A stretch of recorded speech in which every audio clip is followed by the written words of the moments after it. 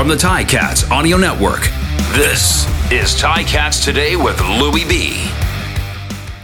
Yes, it is Ticats Today for a Thursday, November the 11th, 2021. And before we get into the show, of course, I want to recognize Remembrance Day to honor the extraordinary service of Canadian veterans, to never forget the sacrifices they made to protect our freedoms, the brave women and men who served and continue to serve our country. So thank you to everyone, all the veterans here now and in the past for letting us be able to celebrate a day like today and move forward in a free country that we live in. Coming up on today's show, we're going to hear from Coach Orlando Steinauer. We're going to hear from Dylan Wynn. I'm going to be joined by the offensive line coach, Mike Gibson, because there have been a lot of changes on the offensive line, and they just seem to be getting better and better every game. Building confidence despite a lot of different bodies in a lot of different places. So we will be talking to that about that with Coach Gibson coming up in just a little bit. Right now, let's take a look at the Ticats depth chart as released by the Ticats. And let's start with the offensive line, because we've got a couple of changes as Jordan Murray is back. Yes, Jordan Murray back at left tackle. He was activated off the 6-game injured list on Monday, and he is good to go for this one. So he'll start at left tackle. Brandon Revenberg will make the start at left guard, but you already knew that, didn't you? His 13th straight start there. John Yarborough will be the center. Coulter Woodmansey is back at right guard, and Chris Van Zyl starting at right tackle. Jeremiah Masoli will handle the quarterback duties. At running back, Don Jackson is out. You may have picked up on Coach mentioning this yesterday, but Don Jackson was limited in practice throughout the week, and we now know that he is out. He will not go. He is on the 1-game injured list. So Sean Thomas Erlington gets the start at running back, Nikola Kalinic at fullback. At receiver, out wide, you have Dunbar Jr. at the slot, Jalen Acklin, Brandon Banks, Tim White, slot field side, and David Ungwer III lining up wide at wide receiver. Taking a look at the defense, no changes to tell you about. Jagera Davis, Ted Laurent, Dylan Wynn, Julian Hauser up front. Simone Lawrence, Jovan Santos Knox, Cameron Kelly in the linebacking crew. And from left to right in the secondary, Desmond Lawrence, Cariel Brooks, Tunde Adeleke, Ciante Evans, Jamal Roll handling the secondary duties. And on special teams, Taylor Bertolet handling the kicking, Joel Whitford taking care of the punting. Gordon White is the long snapper, and Brandon Banks will return kicks. So that's how the Ticats will line up against the Argos tomorrow at 7:30 p.m. And by the way, speaking of the Argos, speaking of 7:30 p.m., yesterday on this show, I had mentioned that Go Transit was ending service at 10 p.m. That's not true anymore. Yes, we have gotten word from Metrolinx that they have secured a special train for fans that will be held at exhibition, and they got extra trains, and they're going to hold it out on construction until the game gets out.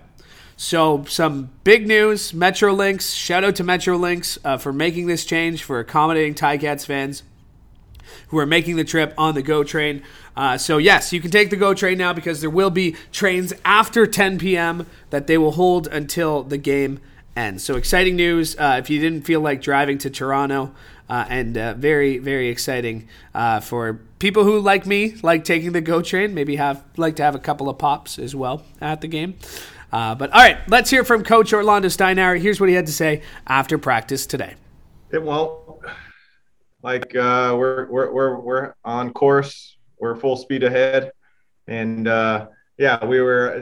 It's disappointing that Don's not going to get a chance to stack on his 2 previous performances, but that's just what it is. They're going to kick the ball off anyway, and I'm excited for the 3 guys that we'll have back there this game.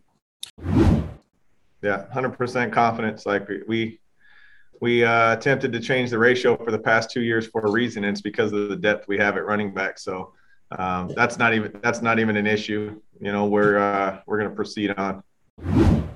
Yeah, I mean, they're going to be playing to win the same way we're going to be playing to win. And, you know, the buildup is great, but that's why you play the game. Like, they're on top of the division for a reason. You know, I've been impressed with their resiliency. They found a way to get it done in tight games. They've handled their business in games that they are probably supposed to handle. So that's why they're in the position they're in. Proud of our team. So that's just kind of the focus on them. But other than that, the focus has really been on our ball club. And, you know, I expect it to be a fun, outstanding, hard-hitting football game. That's and, you know, the build-up, like I always say, is great.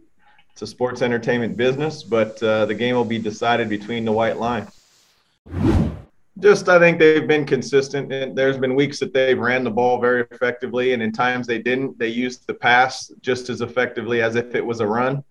I think their run game is evolving, and I think that, you know, they're doing a good job. They've had some turnover on their offensive line, but I feel like they've done a good job of trying to establish the line of scrimmage. And then, you know, for the most part, they've been pretty efficient in their passing game. So, you know, we'll have our hands full, but I'm excited to see our response. That is the head coach of the Hamilton Tiger Cats, obviously off the top, talking about Don Jackson, who is not available for the Ticats in this one. He's on the one-game injured list, but of course they have full confidence in Sean Thomas Erlington, Jackson Bennett, and Malik Irons. So something to watch for heading into to this one. You may have noticed on Twitter, tweeted out a picture of Dylan Wynn. Not only rocking the shades and the bucket hat, but also rocking a number 68 Angelo Mosca jersey. And after practice today, I asked him, why it was important for him to represent, to honor number 68 at walkthrough today. Here's what he had to say. Have you seen the film? You know, Mosca embodies the city, you know, and it's a mentality that, you know, we always talk about standing on the shoulders of those who came before us and established, you know, our identity as a Ticat defense. And I can't think of anybody who bleeds more black and gold and really embodies Steel Town as much as Angelo Mosca. And it's a privilege and honor to be able to represent him and his legacy and, you know, try to do him justice and just play the best ball we can. Probably my favorite part of the CFL is just the history, the rich heritage. And you can go back and you can watch all the film that he put on and, you know, all the work that he did. And, you know, at the end of the day, he worked to be the best player that he could be. And he was, you know, mean Ticat player. And the plays might change, the strategies might change, but the attitude never changes. And that's something I can appreciate and I try to emulate on the field. Well, as a defensive line, we always view ourselves as the bottom of the pyramid. You know, you might not be what everyone looks at, but it's definitely what holds down the foundation. For our defense to be able to execute to the level that we expect, and we've made our standard, the defensive line, the front four, us definitely need to do our jobs to the best of our abilities. That includes assignment, alignment, you know, all that. But at the end of the day, it's all about executing. And so it's all about, you know, they got their big hogs up front. We got us, and it's whoever's going to come out and fight the best. That is Dylan Wynn as he spoke after practice today, or after walkthrough today, is just a quick hour walkthrough for the Ticats. I did take to Twitter. You might have seen the picture of Wynn rocking the Mosca jersey, but I also took to Twitter because I want to know how you're feeling heading into tomorrow night's game. So a couple of you tweeted me back, try to get to them here. Greg says, I'm feeling very confident. The past 3 games we have shown great form, and I'm predicting we'll beat the Argos tomorrow by 10 points, and we will reclaim top spot in the East. We also got to do it for the great Angelo Mosca. I'm expecting us to be fired up, Oski. At Ray Greenwood, or at Greenwood Ray, says they need to play hard all 4 quarters, not fall asleep in the 4th quarter. At Roll DB1 says, can't lie, nervous to watch Masoli play against a good defense. He looked shaky at points against 3 of the weaker teams in the league. I don't know where he looked shaky. I don't know where you're going with this, Roll. How is the October Player of the Month? How did he look shaky? I don't get it, but all right. At Alex Jugloff, excuse me, he says he's feeling confident, Louis. His team is clicking right now on offense, and Masoli looks like the 2019 Masoli. Ooh, Don Jackson has played a huge factor. I did ask this before we saw the depth chart, but yes, Don Jackson has played a huge factor into this turnaround in the offense, but unavailable for the Ticats. One more at Tiger Sammy says, making the trip tomorrow, I feel great. The way we have played the last 3 games combined with some of the Argos' struggles the last couple of weeks could be a very tasty victory for the good guys. Eat 'em raw. And safe travels to my fellow road warriors. They add in here at Tiger Sammy. Also calling it now, Simone Lawrence will have a pick 6. So thanks for getting to me on Twitter. I'll respond to a couple more of you on Twitter directly, but always appreciate your interaction here with the show. All right, very pleased now to be joined by the offensive line coach of the Hamilton Tiger Cats. That is Coach Mike Gibson. And Coach Gibson, I think everybody kind of expected the unexpected coming into 2021, hadn't played for a season, but I mean, I don't know if you could have even, worst case scenario, have thought the amount of turnover changes you've had at the offensive line because of injuries. Just your thoughts on what you've seen so far this season on offensive line. Yeah, I mean, that's probably an understatement. In all my time of coaching, I've probably never been through it either. I won't bore you with the numbers, but it's something like we've started 4 different, maybe the same guy, but at different times, 4 different right tackles, 5 different right guards, 3 centers. The only consistent's been our left guard, which has been Rev, thank God, and then 5 guys at left tackle. So there's been a lot of mixing and matching and in and outs and everything, but that's part of the game, I guess. I mean, it's part of the game, but again, you mentioned it, Revenberg, the only consistent on that line, but you've had guys step up and you talked about it. I remember I was watching an interview you and I did going into the season, was that it was all about being ready when you were called upon. What does it mean to see guys, especially Americans, come up here, be ready to step in, like we've seen Travis or John or Jordan be able to kind of represent what that next man up mentality means? Without a doubt, I mean, those guys have done a great job. I mean, the offensive line, probably more than any position, Louis, is a group of cohesiveness. As far as, you just have to feel the right tackle has to feel like he knows what the right guard's going to do. The right guard's got to feel like he knows what the center's got to do. And it just transcends down the line.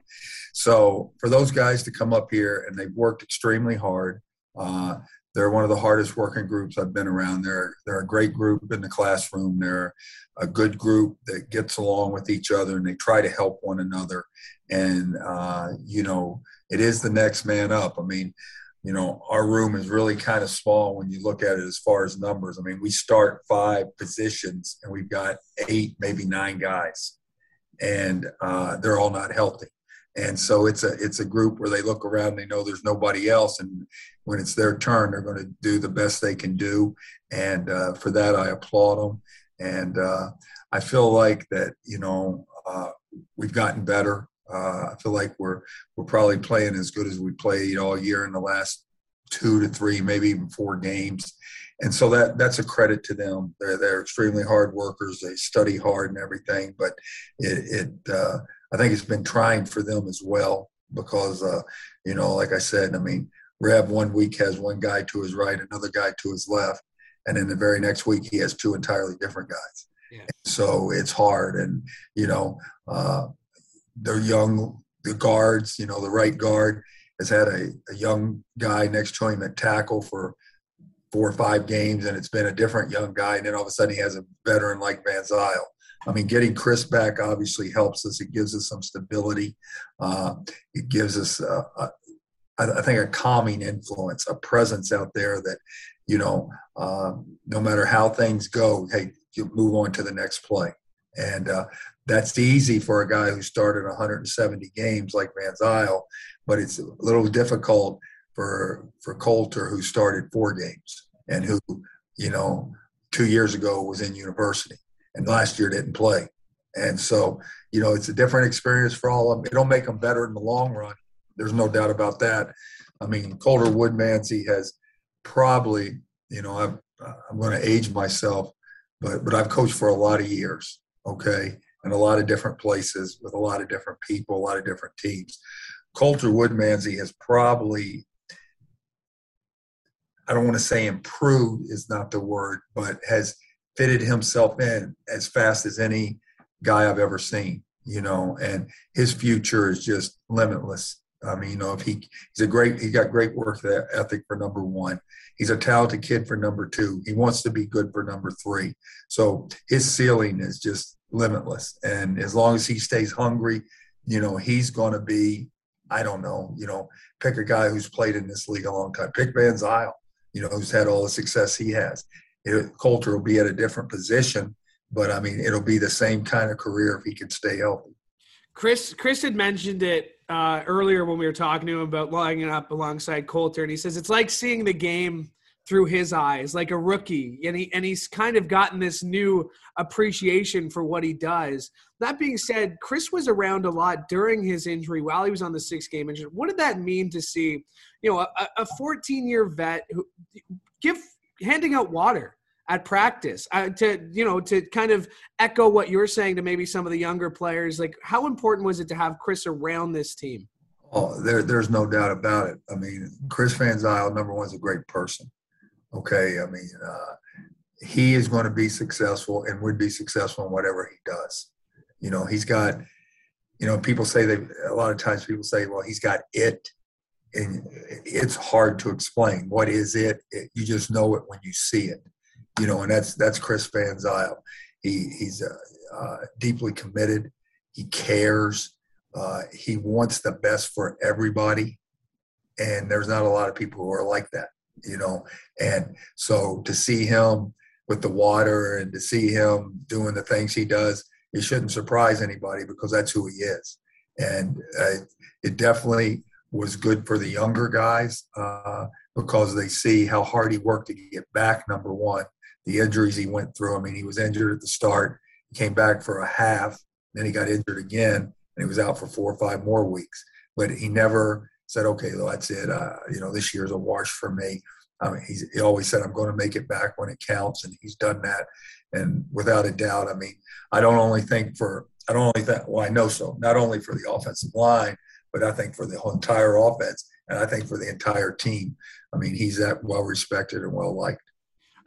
Just back to the Americans, because it is a jump, right? With the 1 yard off the ball, the waggle.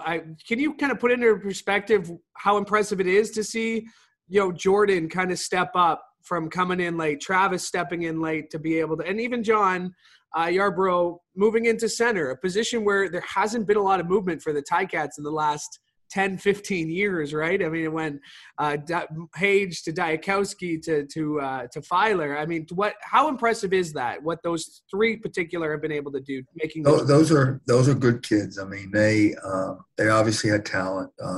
They went to good places and played in their college career and so forth, and they just needed a chance. They played in, 2 of them played in the spring league. So they had played some football recently, which helped them without a doubt. It wasn't like they sat around for a year without playing football. So I think that helped them. And I think, we're pretty good on defense here. And they had to go against good people every week. Even when they weren't playing, when they were running the look teams and things like that, they prepared because they had to go against good guys. And they learned, and again, I just go back to the thing about it's a good group. They study, they want to be good, they watch film and things like that. So it is an impressive thing, but again, it's a thing that it just didn't happen. It just didn't happen that Yarbrough can start at guard and then start at center. That Travis can miss camp for family reasons, come up here, quarantine, and then just kind of bide his time. And then all of a sudden, due to injuries, he's in and he's playing. And so I give him a lot of credit for their preparation and for their work when no one's looking. We say in the quiet times, it's easy. And I don't want, that's a bad word.